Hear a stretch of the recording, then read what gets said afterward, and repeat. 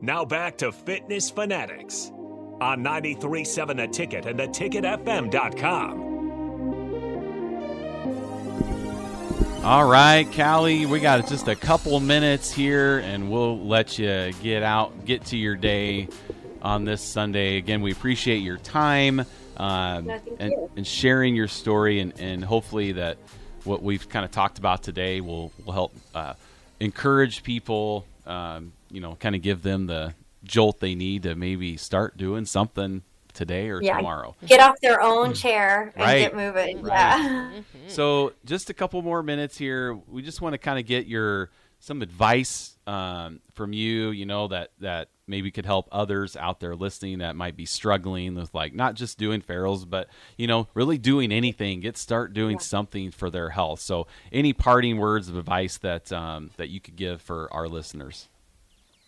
Well, first, I have to make a change. So I think a lot of times mentally, all the negative things we say to ourselves to kind of keep us from moving forward, it's because of that fear of change. You're going to have to change. What you're doing now isn't working for you. What I was doing wasn't working for me. It was working against me.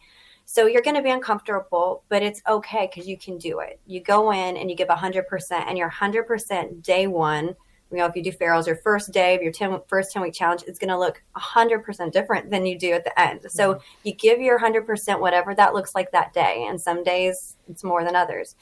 And you just give yourself over to that, knowing that every day that you're striving forward. I tell people at work this too, when there's a big problem, we see the elephant. Nobody's asking you to eat the elephant. You take it in chunks. And so every day is a different chunk, and just look at it like daily, not even 10 weeks, not even weekly, not over a year. Just look at it daily. And then also build a community around you, because we fail when we do things in isolation. Because it's us and those voices. And those voices have typically not served us well. Because again, we got here somehow.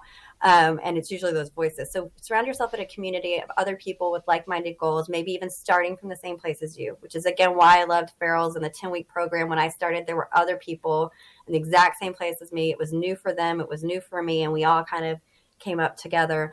And then when the next group of people came, we could help them, and then they could help each other. But build your community. And then also ask for help. Yes. It is a beautiful thing to have people to ask to help us. And that's with accountability, and just encourage me, or I'm having a bad day, or, how would you handle this? Or how would you handle that? Reach out. Because, you don't realize that literally everybody has their hand out, and wanting to help you. And I've experienced that too. Even with past year challenge participants and winners, they've reached out to me through the course of the last year and helped me.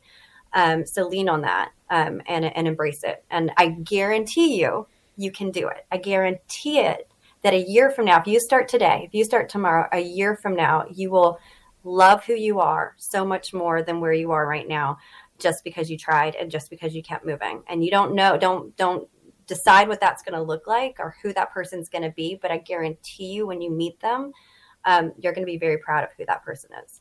Yeah, that's great. All right, Callie. Well, again, we appreciate it so much. My parting advice to you is to keep changing lives. Be an inspiration. Be a light.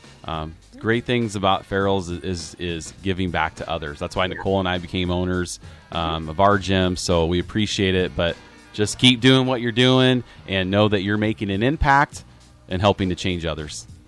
Thank you. All right. Thanks a lot, Callie. Yep. Bye. You have a great one. All right. Thanks, You too. bye.